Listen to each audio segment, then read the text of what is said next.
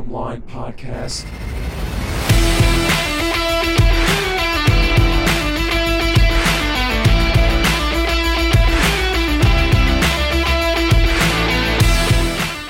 Hey, what's going on? This is the Bottom Line Podcast presented by Anchor.fm, your home for sports and entertainment talk. I'm Jimmy Finizzi alongside Neil Villapiano. We hope you're doing well. As always, thank you so much for taking some time out of your day to take a listen. We really do appreciate it. Before we get started, you know the drill. Questions, opinions, Twitter and Instagram at BottomLineWMCX, and on Twitter at the NVP Show, and on Instagram at NVPQB11, hashtag Bottom Line. Voice message on Anchor, the app, or at Anchor.fm. And as always, if you like what you see on YouTube, please drop a like and a comment down below. It helps out tremendously. And please subscribe and hit the bell so you don't miss a single episode. And subscribe on all audio listening platforms as well.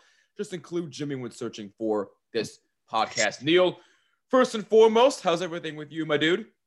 Everything's good now that I got a warm taste of coffee in my mouth. But no, I'm doing well. Obviously, it's been an exciting week for a lot of the teams that I'm a fan of right off the bat. Liverpool got a nice victory, a 2-0 victory over RB Leipzig in the round of 16 first leg in the Champions League. The Devils, for the first time in 16 days, had their first game, and they kicked your ass and your team's ass last night, 5-2. And you know what? I don't mean to cut you off, but deservedly so. The Rangers had no business being a part of that game, but I digress.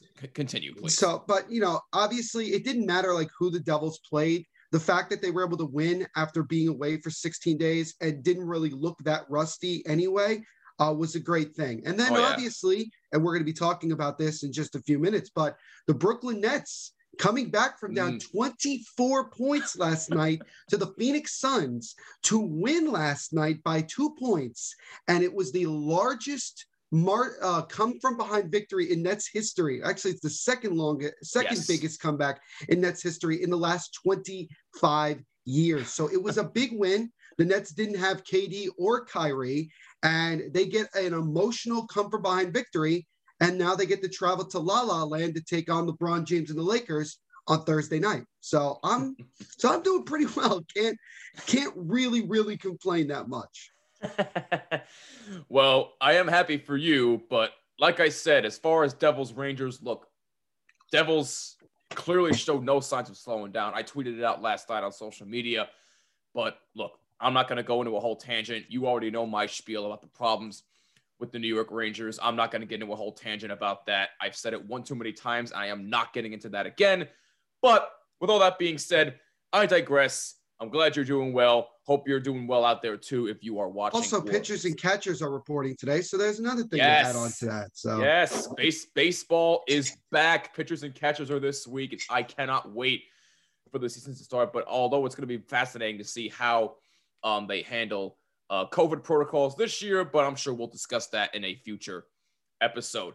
But today's episode, listen, I feel bad for not giving the NBA as much love as we used to, because look, let's face it, the NFL has been king. It's been a lot of football related stuff the past couple months or so for this podcast, outside of some hockey talk and occasionally a little bit of baseball talk. But I feel bad for not giving the NBA as much love as it needs to, especially with the two local teams who are playing actually very, very well right now. And that would happen to be the Brooklyn Nets and the New York Knicks. Neil, since I'm a good egg, I'm going to start with your Brooklyn Nets first, since you mentioned the comeback win against the Phoenix Suns. So at the time of this recording, which is February 17th of 2021, the Brooklyn Nets currently sit as the second seed in the Eastern Conference at 18-12, only 2 games behind in the loss column behind the Philadelphia 76ers, who are in first place at 18-10. Like you mentioned before, Neil, they came back from 24 points down against a Phoenix Suns team who really has been red hot as of late. What were they on, a 6 game? They were on a 6-game winning streak. They were looking to go 7-0 on their homestand, and all their games that they had won had been against Eastern Conference teams. So obviously they had a really good amount of success. And I will say this. and I'll speak as a Nets fan and being as passionate as I am. The Nets are terrible when they play a team below 500. They are god awful. They play down to the level of competition. The teams that they should be beating, they usually don't beat for whatever reason. But when they play a team like Phoenix, like Golden State, like the Sacramento Kings, hell, even the Lakers coming up in a couple days, when they're over 500, especially multiple games over 500, the Nets usually come to play because they look at it and they say, well, this is a team that maybe down the road we may face, whether it's in the Eastern Conference or the Western Conference. What's really crazy to think about is this, and I'll kind of shift gears for just a moment. The Utah Jazz are arguably the most exciting team to watch in the NBA this year. I mean, just 5 losses, I think 23 or 24 victories. They've been absolutely smoking red hot fire, since the season began. And when the Nets played them, the Nets blew them out by something like 25 points. Now, obviously, this is a little bit of a different Jazz team than the last time they faced them. I would imagine that they would play them again, probably this time in Utah. And by the way, I don't mean to cut you off. I apologize, but Utah is 23-5. 23. How come nobody is talking about the way that they're playing right now? They're one of the best teams in basketball right now. I think it has a lot to do with, number one, is that the Jazz are a small market team. I think that's one thing. I think number two, the championship goes through the Lakers. Even though obviously Anthony Davis is out for the next 2 to 3 weeks with somewhat of an Achilles injury or strain. The road still, you got to go, especially in the Western Conference. I think it goes through the Lakers. That's really what it is. And the Jazz have gone to the playoffs the last couple of years, but they've kind of faltered, whether in the first or second round. So really, it's kind of like, this is a really impressive start to the year for Utah, but can it last? Is this a team that's built to go long term? And I don't know. I think you'd have to wait and see how the season progresses and then go from there. But shifting back to the Nets. So they go into last night, they're playing the Phoenix Suns, who are led by obviously Devin Booker, DeAndre Ayton, CP3, Chris Paul. They have a pretty good mix of young talent and veteran leadership on that team. And, Monty Williams has done a really good job of coaching that Suns team. Hell, last year in the bubble, they went 8-0 and they missed the playoffs because they were just too far behind when the bubble season started. But for them to go undefeated, was really, really impressive. And I think Monty Williams should have gotten more recognition for Coach of the Year for the job that he did with that Phoenix Suns team. But they get some more veteran leadership in CP3, and he really, really balled out. I mean, CP3 is a bucket in crunch time. He is super clutch. He knows exactly when it's time to start, making buckets. And in that fourth quarter, he really, really was difficult. But in that first half of that game, the Nets looked like what I had kind of expected in a way. They didn't have KD, they didn't have Kyrie, and it felt like James Harden just had to carry the load. And, it looked like they were going to be going off to getting blown out. They were down by 21 at halftime. Yep. And I actually stayed up the entire game. And my brother, who I was watching the game with, he likes to say this all the time whenever the Nets are down by this much. He's always like, oh, here comes the comeback. And, 9 times out of 10, he's wrong for obvious reasons. But I do have to give him credit that he kind of stayed with it throughout the course of that game. And I don't know when exactly the comeback really kind of started where you can pinpoint a moment, but it was definitely like midway through the third quarter where the second squad, or as my brother called it, the meme squad, the guy likes of, Tyler Johnson, Shamit, a couple other guys that are escaping my head right now. Jeff Green, DeAndre Jordan. Not really Jordan, because Jordan really played the second half. Chris Chiozza, guys like that. They started to come in and they were making shots and they were playing really good defense. And that was the thing that really stood out in the second half. Their defense came to play. And I had not seen the type of defense that they had played in quite some time. And obviously, James Harden had to take over somewhat, and he did. And you go down to a situation where you get a stop on defense, you're down by 1, you need a big bucket, and James Harden, without any hesitation, over Mikal Bridges absolutely drills the three-point shot. It didn't hit off the rim and go in. It didn't hit off glass and go in. Nothing but net. Hit the twine and boom. And James Harden, that was a grown man's three-point shot. I mean, that was lethal. He is a bad man for many reasons. And I watched James Harden occasionally when he was in Houston, but now that he's on the Nets and I watch him on a nightly basis, I really love James Harden's game and what he has brought to the Brooklyn Nets. Me too. He is clutch. He's a great facilitator. I mean, he is arguably, other than Kevin Durant, the most important player on this Brooklyn Nets team. Those two guys will take the Nets as far as they want to take them. I mean, that's just what it is. And you look at how James Harden came up last night, and it was just one of those moments where he really kind of showcased, you know what? I deserve to be recognized as one of the best players in the NBA. And honestly, I think James Harden should be up for MVP. I think he should get some looks. I really do. Because I think that, and I get it, he's playing on a stacked, for the most part, a stacked Brooklyn Nets team, with Kevin Durant and Kyrie Irving. But last night, he didn't have KD. He didn't have Kyrie. He did that himself. We saw a lot of what the Houston Rockets James Harden was, where he had to kind of take over, and he did. And that was really a big-time victory, albeit the Nets probably should have won that game by a little bit more than they did. But again, for them to still rally from 20-plus points down to win that game is huge. And I want to give credit also to Landry Shamet on that last possession against Devin Booker. He did jump. He played really good defense.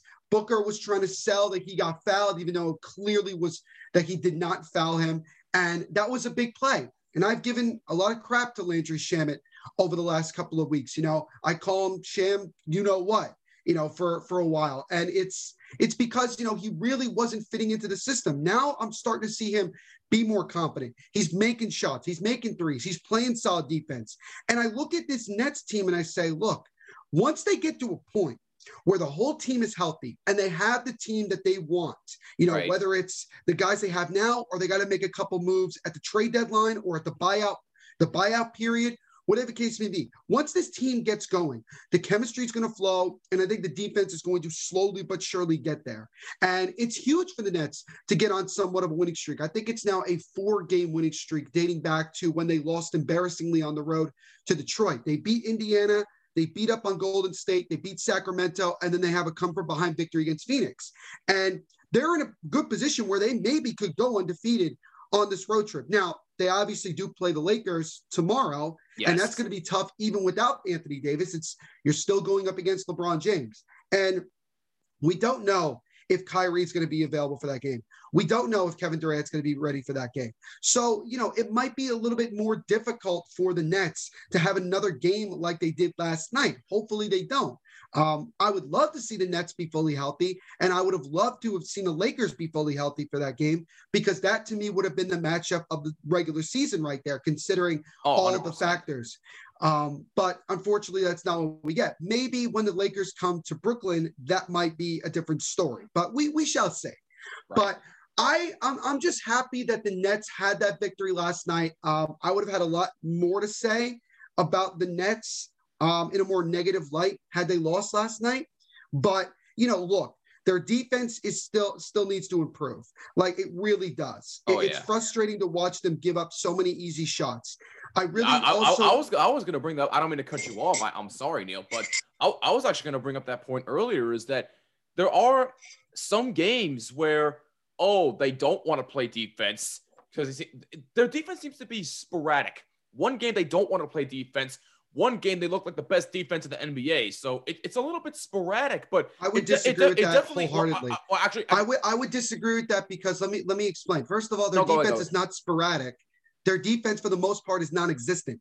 Because if you look at it, first of all, the Nets are ranked 25th in defensive efficiency, and they're 27th in overall defense. There is no defense on this team. Really, what they try to do, and really the game plan that they have, is that they go out there hoping that they make their shots. The guys, the likes of KD, Kyrie, Joe Harris, James Harden, they're hoping that those guys are making their shots, and they're hoping that they just, win a shootout, basically. And if they're not making their shots like they weren't in the first half, look what happens. They start getting blown out because their defense can't stop a nosebleed. Right. And they've tried to bring in a couple of guys to play some defense. Iman Shumpert, they brought in Norvell Powell, but they ended up cutting him to bring in Andre Robertson. We're hearing rumors about the Nets maybe going after someone like JaVale McGee or Andre Drummond, a big man to help out with DeAndre Jordan, because DeAndre Jordan is way past his prime and he is a defensive liability in so many different ways. And so the Nets basically, the system that they have is not working, and it frustrates me because I know this team can play defense, but they traded a lot of their defensive assets when they made the deal to get James Harden. But hopefully the Nets can start to turn that around. And they made some really good stops defensively last night, and that's a big thing. Right. But I would like to see the Nets play really good defense like that for all 4 quarters. Because if they do that, I will tell you this right now. If the Nets defense even gets into the teens when it comes to defensive efficiency and also defensive overall rating, this Nets team is impossible to beat, because there is not enough defense on the other side to handle the triplets of, James Harden, Kyrie Irving, and Kevin Durant. There just isn't.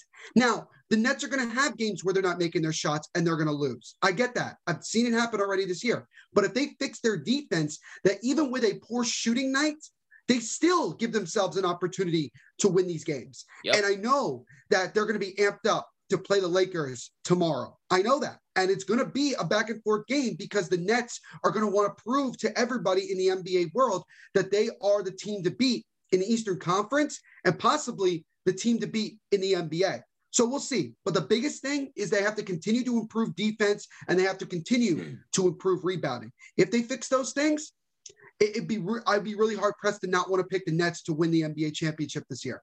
I was also going to go right into that because like you said, the defense might be non-existent, but if they can improve that, because offensively, we know what they can do. Offensively, they're virtually unstoppable. I say virtually because they could have a poor shooting if they make their shots, right? Yeah, if exactly. They make their shots. But like I said, offensively, virtually, who's stopping them, really? And especially with James Harden, the way he's playing right now, I mean, oh boy, watch out.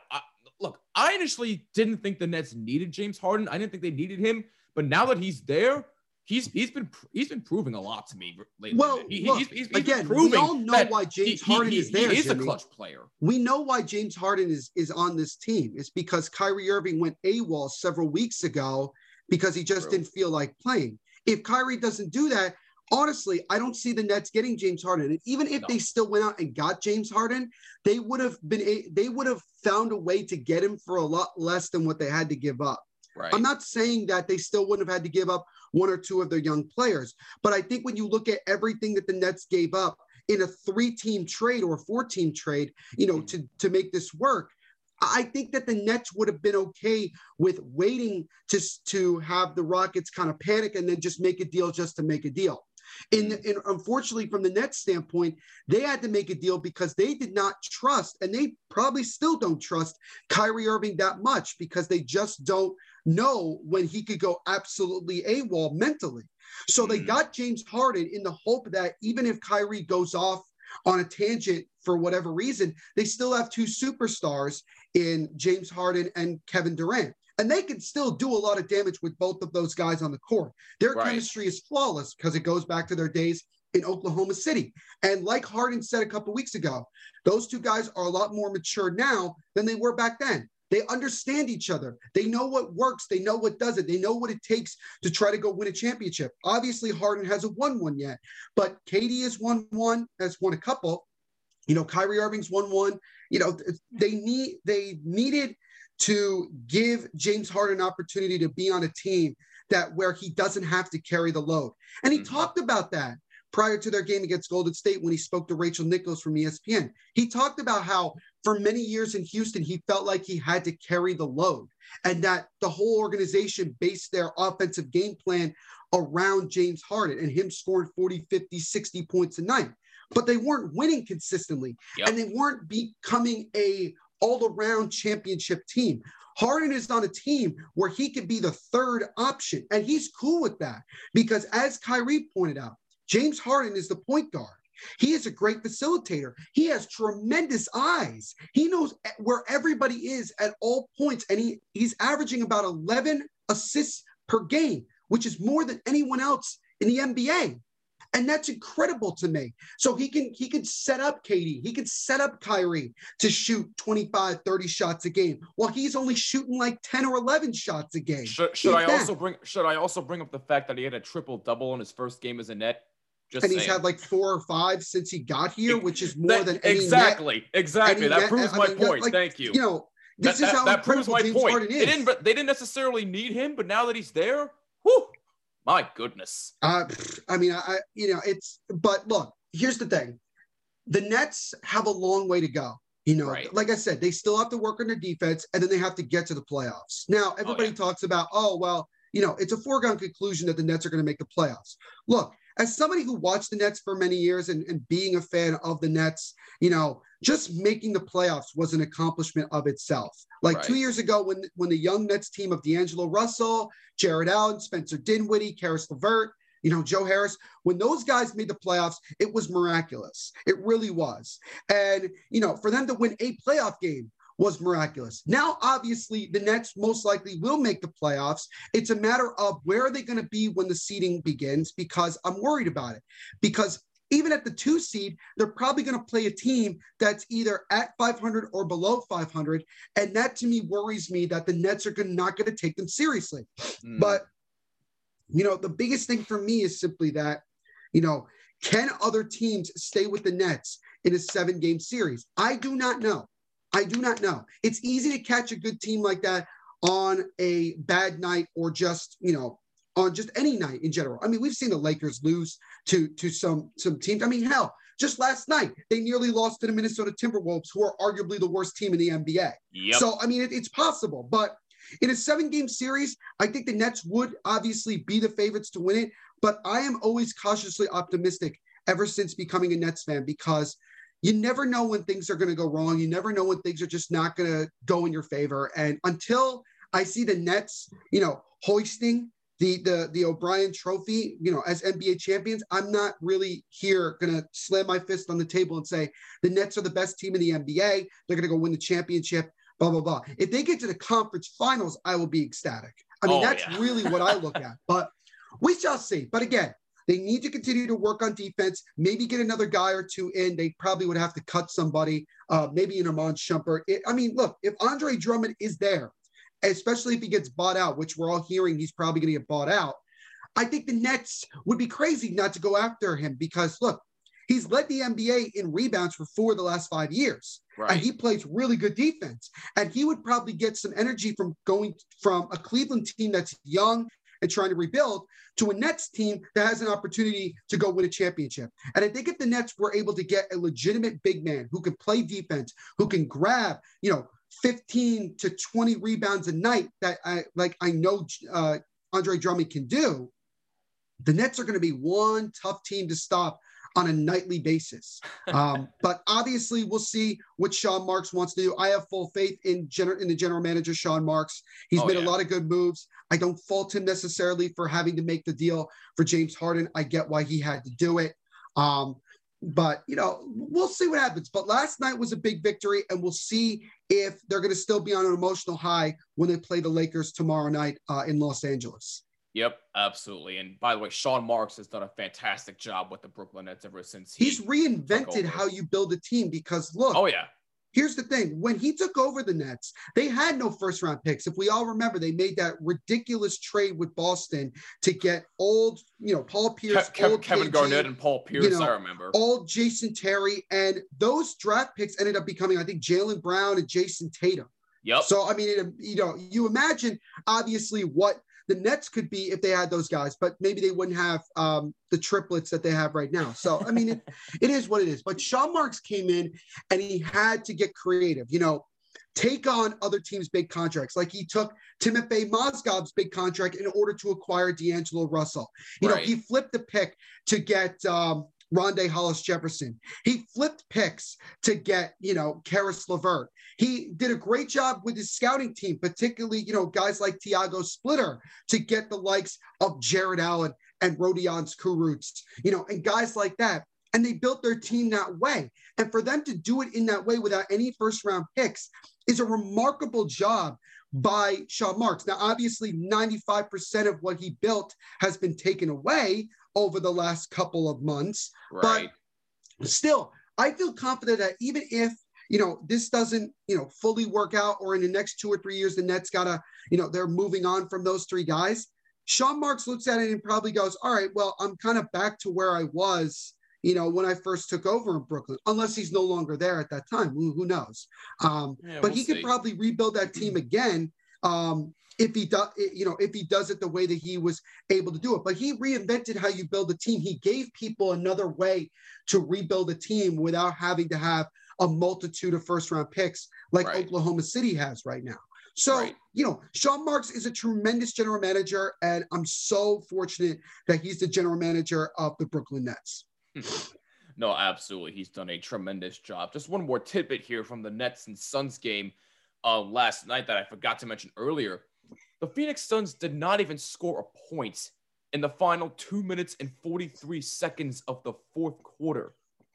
That is how dominant the Brooklyn Nets were during that 24-point comeback. So that just speaks in and of itself. And the Nets outscored the Suns 74 to, I believe, 45 in the second half. Yep. And by the way, their bench got 40 points off the bench. That also if that's says a consistent thing. Look, if that's a consistent thing down the stretch, like I said, that just makes this Nets team that much more tough to beat, because the Lakers have a deep team, like off the bench. And the Nets need to have that, as well as having a good big man, as well as having, decent defense. These things are somewhat correctable. It's just a matter of finding the right chemistry and finding the right time to make moves when you need to make them. But for for the bench to come up big last night, the likes of, like I mentioned, Landry Shamet, you had Timothé Luwawu-Cabarrot, you had Tyler Johnson, who was in the starting lineup and I think has done a really good job. I think he's earned a couple more minutes. Chris Chiozza, guys coming off the bench and making a difference was huge. And I hope that continues, moving forward. No, yeah, 100%. I got no arguments with that. But the bottom line with the Brooklyn Nets is that they are definitely one of the teams to watch out for. 18-12, like I said at the time of this recording, the second seed in the Eastern Conference. And if they can just improve on the things that Neil said, they definitely have a solid chance of not just making the conference final, but definitely a solid chance of going to the NBA finals. But we shall see. We're not automatically saying that's going to happen, but they do have a very, very solid chance. But that's the Brooklyn Nets. But now let's shift over to Madison Square Garden, because the New York Knicks are actually competitive. What? I mean, believe it. Where did this come from all of a sudden? All right, so let's just look at it this way right now. Again, at the time of this recording, the New York Knicks are currently the 6th seed in the Eastern Conference at 14-15. They are also on their own little winning streak right now. I believe they've won 3 in a row, or 4 in a row. They're going for 4 in a row. They have won 3 in a row. They're going for 4 in a row when they play the Orlando Magic tonight in Orlando. And listen, everybody and their grandmother thought the Knicks were going to stink. We all did. Why is that? Because the Knicks have been nothing but straight garbage for the past 20 plus years. But now, all of a sudden, now that Tom Thibodeau is there as the head coach, and they have guys from the likes of Emmanuel Quickley, who, by the way, got a D+ ranking and has really, really proven to really shown out. I really like Emmanuel Quickley's game. Obi Toppin has been solid. RJ Barrett's been solid. Julius Randle's playing like a damn near all-star and dropped 44 the other night, for crying out loud. And listen, you also have Mitchell Robinson, Franklin Okina, Austin Rivers. Well, Kevin Mitchell Knox Robinson is out with an injury, so. Well, right, yes. But he was playing well when he was healthy. Oh, and they also re-signed Derrick Rose, which I didn't get. I really didn't understand. No, they didn't re-sign him. They traded him. They traded for him. I'm sorry, they traded for him. My guess for that, by the way, real quick, my guess for the reason why they did that was for 2 reasons. One, it's Tom Thibodeau, and Thibodeau has a relationship with, Derrick Rose dating back to their times in Chicago, and also their times, I believe He was with Minnesota at the time Tom Thibodeau was there. But also, I mean, Derrick Rose fits in well as long as he doesn't take away a lot of minutes from Emmanuel Quickley, because really Quickley is the future of that team. It's the future 100%. At that position, and not Derrick Rose. But Derrick Rose understands his role with this team, and so far he seems to have blended in pretty seamlessly. Yeah, he's actually been pretty solid ever since they got him back. But I digress there. I still don't quite get it. But hey, as long as he can do what he's doing, then hey, I got no issues there if he continues to do what he's doing. But I've been hearing a lot of talk from some Knicks fans, especially on the radio, that they should go out and acquire Bradley Beal. So they just want to get rid of the team that's actually starting to win games. Like, what are you doing? Look, I get Bradley Beal is a star. I get it. I know he wants out of Washington, and quite frankly, I don't blame him because Washington is an absolute. No, he doesn't. No, he doesn't. I thought I heard that he wants out. All right, let me say this about Bradley Beal, and this is really pissing me off. Here's the thing. Bradley Beal has not said once that he wants out of Washington. It's every bozo in this damn media that wants Bradley Beal to be out of Washington because they're tired of seeing a great player like him wasting away his career with a team that has little to no hope in the next 5 years of being a competitive, let alone championship team. So everybody likes to throw out rumors here and there. The reality is that Bradley Beal loves playing in Washington, and he wants to be part of the solution, and he wants to be one of the few star players we have in this league that is not immediately just going to go ring chasing because they're so tired of being in the same spot. Right. And you have to give Bradley Beal a lot of credit. With the thing with the Knicks and the whole rumor mill and all that, look, first of all, it's James Dolan. You can never put anything past him. The minute that the Knicks show any sort of success, James Dolan already wants to then make big-time moves because he immediately assumes that the Knicks are now ready to compete for a championship. They're not. This is a young, exciting team with guys that understand their role, and they play hard because Tom Thibodeau's system is about playing hard. Oh, and by the way, they actually have a legitimate shot at making the playoffs? Well, hello. Come on. Why would you want to stop that? Well, Jimmy, to be fair, the Eastern Conference is hot garbage. It's not really that good anyway. I mean, three or four teams will probably go into the playoffs with an either 500 or below 500 record. Hell, that's what the Nets did this past year. So, I mean, it's not like, or at least the Orlando Magic actually made the playoffs with a below 500 record. I mean, it's, if the Knicks were in the Western Conference, they wouldn't be in that position. They wouldn't be in a position to make the playoffs. But I'm not going to take away anything from the Knicks because look, they're 14-15. They probably are going to end up being at 500 by the end of tonight when they play the Orlando Magic. And Tom Thibodeau, while he gives a lot of he gives a lot of minutes to these young players. Some people are worried that he's overdoing it, but that's just Tom Thibodeau's system. That's just who he is. And I think that it's actually good in a way because it gives these young players a lot of experience. It gives them a chance to understand how they need to perform in NBA games. And I think and look, it's clearly been working through 29 games that they're 14-15 and they are in a good position to make the playoffs. And I think that would be great. Because Knicks fans deserve that. Knicks fans deserve this team to give them some amount of hope. And look, obviously the year before, they were trying to go out and get KD and Kyrie. That never got close to happening. No. And they ended up signing all these other dudes to 1 or 2 year contracts. And it was just an abysmal season. They didn't even get Zion Williamson when they were trying to in the NBA draft lottery. They ended up getting RJ Barrett. This year, they get Obi Toppin, who's been an exceptional player when he's healthy. And all in all with the Knicks, they should not be thinking about getting a star unless there is somebody in the free agent market. Because if there's somebody in the free agent market, and the Knicks certainly have a lot of cap space since a lot of their players are young and are on rookie deals, true. Going after someone like Bradley Beal makes little to no sense because you probably have to give up the likes of RJ Barrett or Obi Toppin or somebody like that. And even then, it's not enough. Or possibly Julius Randle. Okay, well, the Knicks are already thinking about moving on from him anyway, which I've said before. The thing with Julius Randle is that I get it. I get why making a trade, trading him away, especially at this deadline, makes a lot of sense because you could get a really good amount of, assets for him, considering how well he's been playing and how valuable he could be to a championship team. But if I'm the Knicks, I would give him a contract extension and say, look, you are going to be part of this team rebuilding. You are clearly taking the bull by the horns, and you are performing, and you are in the best shape of your career. And we believe in you. And this team, the biggest reason that they are 14-15 is because of someone like Julius Randle. Yep. This is a known fact. And I get why you want to trade him. It makes sense. But at the same time, it also makes sense to keep him because you have a lot of young players that are feeding off of a guy like Julius Randle. If you just give him away, if you trade him away, there goes that chemistry. And now all of a sudden these other players have to continue to try to, move forward. And you can't take away that type of excitement. It's been a lot of fun to watch Julius Randle play.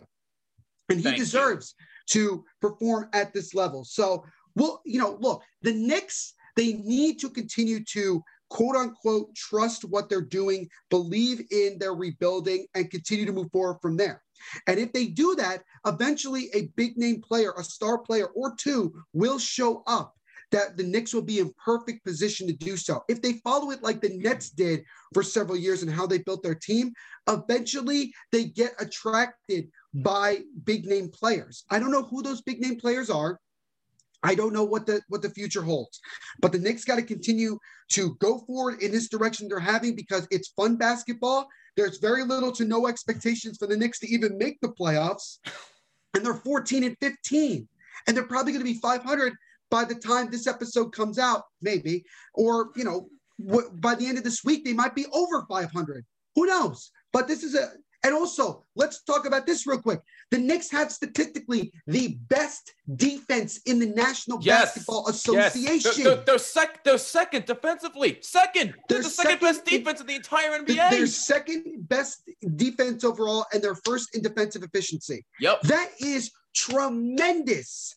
And that is a big reason why the Knicks have been able to win games. They're a tough team to face. They are aggravating to a lot of teams. They can go out and compete with any of these teams. Yep. And it's great for Knicks fans because they have a team that just likes to compete on a game-to-game basis and goes out there and plays with a lot of passion, and they're not worried about dealing with all the fans. I'd be curious to know what Madison Square Garden would be like if there were fans there, which obviously that will change in the very near future because obviously Governor Cuomo I think they're supposed to have fans back there this upcoming Tuesday, the 23rd. The 23rd, I believe the 23rd was the first day. Yes. But who do they play that day? We'll see. We'll see how the Knicks continue to progress. I like how they're playing. They have a lot of likable players, not like Reggie Bullock, though. He's not very likable at all. Yeah, outside of him. Alfred Payton, no, not really. But they have a lot of young, likable players. And I like Tom Thibodeau. I like his coaching style. I like what he's been able to do with this Knicks team. And really, it's going to continue to be a lot of fun to see this Knicks team compete because at the end of the day, that's what Knicks fans like to see. This is a competitive team that gives themselves more than a good opportunity to possibly go and make the playoffs this year. And, who knows, Jimmy? For all we know, the Knicks might be playing the Nets in the first round of the playoffs this year. And to be honest with you, that would be a very, very back and forth series, in my opinion. Oh yeah, how tremendous would that be? A first round series against the Nets. That would get ratings for sure. That would get ratings. But I believe also somebody sent you a question about the Knicks on Instagram last night. I believe I was told. Oh, I actually didn't get a chance to look. I'll look that up in a few short moments. But look, I get it. Look, this Knicks team is actually fun to watch for the first time in 25 years. Why would you want to screw up that chemistry? I wouldn't go back 25 years. I mean, they did have Melo and all those guys that made the playoffs, 6-7 years ago, and that was exciting to watch. Yeah. So, it's not like it's been that long. Yeah. I mean, you do make a fair point there. And actually, yes, you're right. We do have a question here on Instagram about the Knicks. It actually comes from our guy, Steve Durso. And he actually asked this question.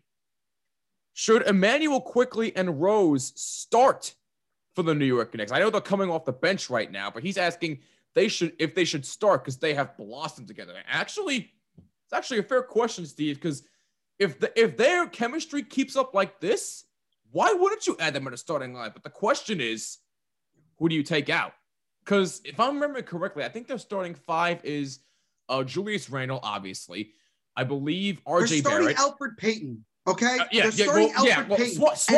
Swap him out for Emmanuel quickly. Swap him out right quickly. Then and there. Look, and then for Rose, I really don't know who you take out for Rose. This is the tough part because look, your starting 5 right now is Alfred Payton. Then you have R.J. Barrett. Then you have Julius Randle. You have Reggie Bullock. God help us all. And you had Mitchell Robinson. I think Nerlens Noel or Taj Gibson might be starting right now because Mitchell Robinson is hurt. All right, so if that's the case, I were the Knicks, the 2 guys I'm taking out straight up, and every Knick fan would agree with me, is Alfred Payton and Reggie Bullock. Thank you. Take them out of this damn lineup. And here's what you do. You make Derrick Rose the point guard, Emmanuel Quickley shooting guard, and you put R.J. Barrett at the 3. You do that. You're fine because you have your main young players with a very talented veteran, even now in Derrick Rose, and it makes perfect sense.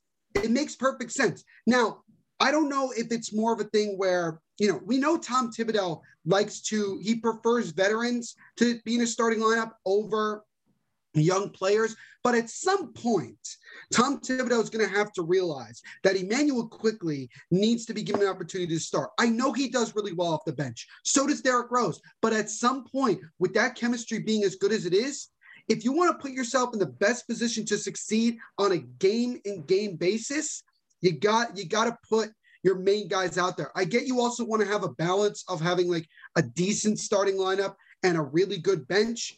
But at the end of the day, at some point, especially when you're a young player, you need to be given your opportunity if you're performing. And I think that if the Knicks had a coach that was more big on playing young players, probably Quickley would have already been in the starting lineup. But for the Knicks to have guys like Reggie Bullock and Alfred Payton starting is just, it's not something for long-term success. Right, the best thing in the very, very near future, even tonight, if you feel like it, give Derrick Rose, give Emmanuel Quickley their due, and let it go. Let's just see what happens. If it doesn't work, if it's not cooperating well, okay, then maybe you put them back on the bench and you have them as the 6th and 7th man off the bench who bring in that second unit that puts up a lot of, big time points. But you need to give these guys an opportunity. So I would say that you got to give Quickley an opportunity. He's really done well. Look at, Quickley is averaging about 19 minutes a game. He should get up to at least 25 to 28, in my opinion. 100% with you. 12 and a half points per game. And he's getting about, 2 rebounds and 2 assists. So, obviously, he's a very raw prospect, but he's still a very, very good player. And the reason why I wouldn't put him at the 1 is because he's not much of a distributor. He's much better when it comes to going off the ball and being put in a position off the screen to take jump shots. He's really good at that. Derrick Rose, at this point in his career, is much better at being a facilitator. You need him to be the focal point of the offense, the guy who runs the show, the quarterback. And look, the Knicks are not at full health either because Mitchell Robinson is hurt. But if you get, if you have a starting 5, honestly, of Derrick Rose, Emmanuel Quickley, you have R.J. Barrett, you have Julius Randle, and Mitchell Robinson, that's a pretty solid starting 5 of 4 guys that can be dominant in their position when it comes to scoring, and 1 guy who's a really, really good facilitator. So to me, I think it makes sense to give both Emmanuel Quickley and Derrick Rose a chance to play together on, in the starting lineup. And, chemistry is such an important thing. If those 2 guys already got it, and Derrick Rose has only been with the team for about 4 games, that really shows you that this is going to continue to be really, really fun to watch when those 2 guys take the court together. So I would say, yes, I would say it's time to give those guys a chance to be in the starting lineup. 100% agree. I have no arguments. Give Quickley and Rose their due. Take out Peyton and Bullock because it's not those 2 are just like, who really cares about them? It just Reggie Bullock 8 points a game. I mean, Alfred Payton 12 points. These are guys that you could trade for 2nd round picks, to be quite frank. Exactly. They're not there long term.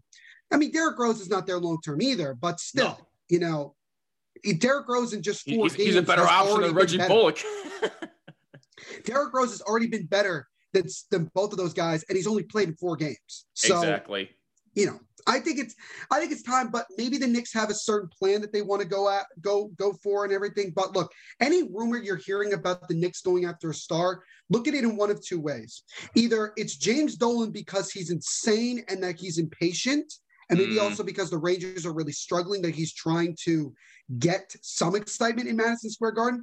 Or 2, it's just a lot of Knicks fans who just think now that because they're a half-decent competitive team, that they think that they deserve to get a superstar already. And they're just impatient because they're tired of the Knicks being garbage. The Knicks are a competitive, fun, exciting, entertaining team to watch on a game-to-game basis, particularly guys like Julius Randle and R.J. Barrett and Emmanuel Quickley. And you just try to enjoy that, because this team has a lot of potential moving forward. And don't worry about draft picks. Don't worry about nothing. Worry about just seeing this team continue to go out there and compete, because hell, they could very well make the playoffs in a very, very weak Eastern Conference. I mean, you look at the situation right now with the Knicks. They are the 6th seed, okay? Right. If the season stopped today, they are playing the Milwaukee Bucks in the first round of the playoffs. We have 1, 2, 3, 4, 5. We have 5 teams in the Eastern Conference that are in playoff positions that are either 1 or 2 games below 500. That is how weak the Eastern Conference is. Yep. So even if the Knicks don't finish the year above 500, they still have more than a 50% chance. Hell, even more than a 75% chance of probably making the playoffs. But obviously, you don't want to get ahead of yourself, because things could really fall apart in the very, very near future. But still, the Knicks are an exciting team to watch. They're entertaining. And if they make the playoffs, they deserve to be in the playoffs, regardless of the fact that the Eastern Conference is hot, stinking garbage. Yes, but just like Nets fans, be cautiously optimistic about your team right now, Knicks fans, because they are fun. They are exciting. They're energetic. They're actually competing for the first time in a while. And look, Tibbs for Coach of the Year. I don't know if I'd make that argument, but you know what? He's done quite the job with his team so far, and I really hope that this team keeps it up. But the bottom line is the Knicks are very, very exciting to watch, and the Nets, they could have a virtual puncher's chance of going to the NBA Finals. And by the way, I completely forgot to mention this earlier.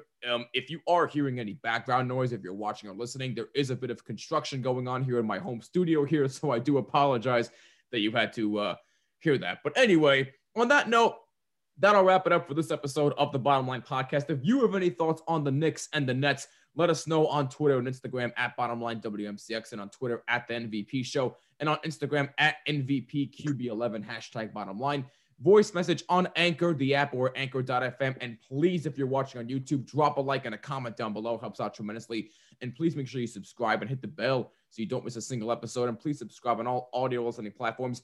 Just include Jimmy when searching for the Bottom Line Podcast. So, unfortunately, that is a wrap for us for this week. We have a very busy week ahead, so we have the rest of this week off. So this is our only episode. Well, I mean, you do. I don't really. Well, yeah, I do. So I won't be around. But there is good news, because the debut of our new segment featuring the new guy, Austin Myers, is coming your way this upcoming Friday, February 19th, and then again next Monday. So he will have 2 new episodes for you.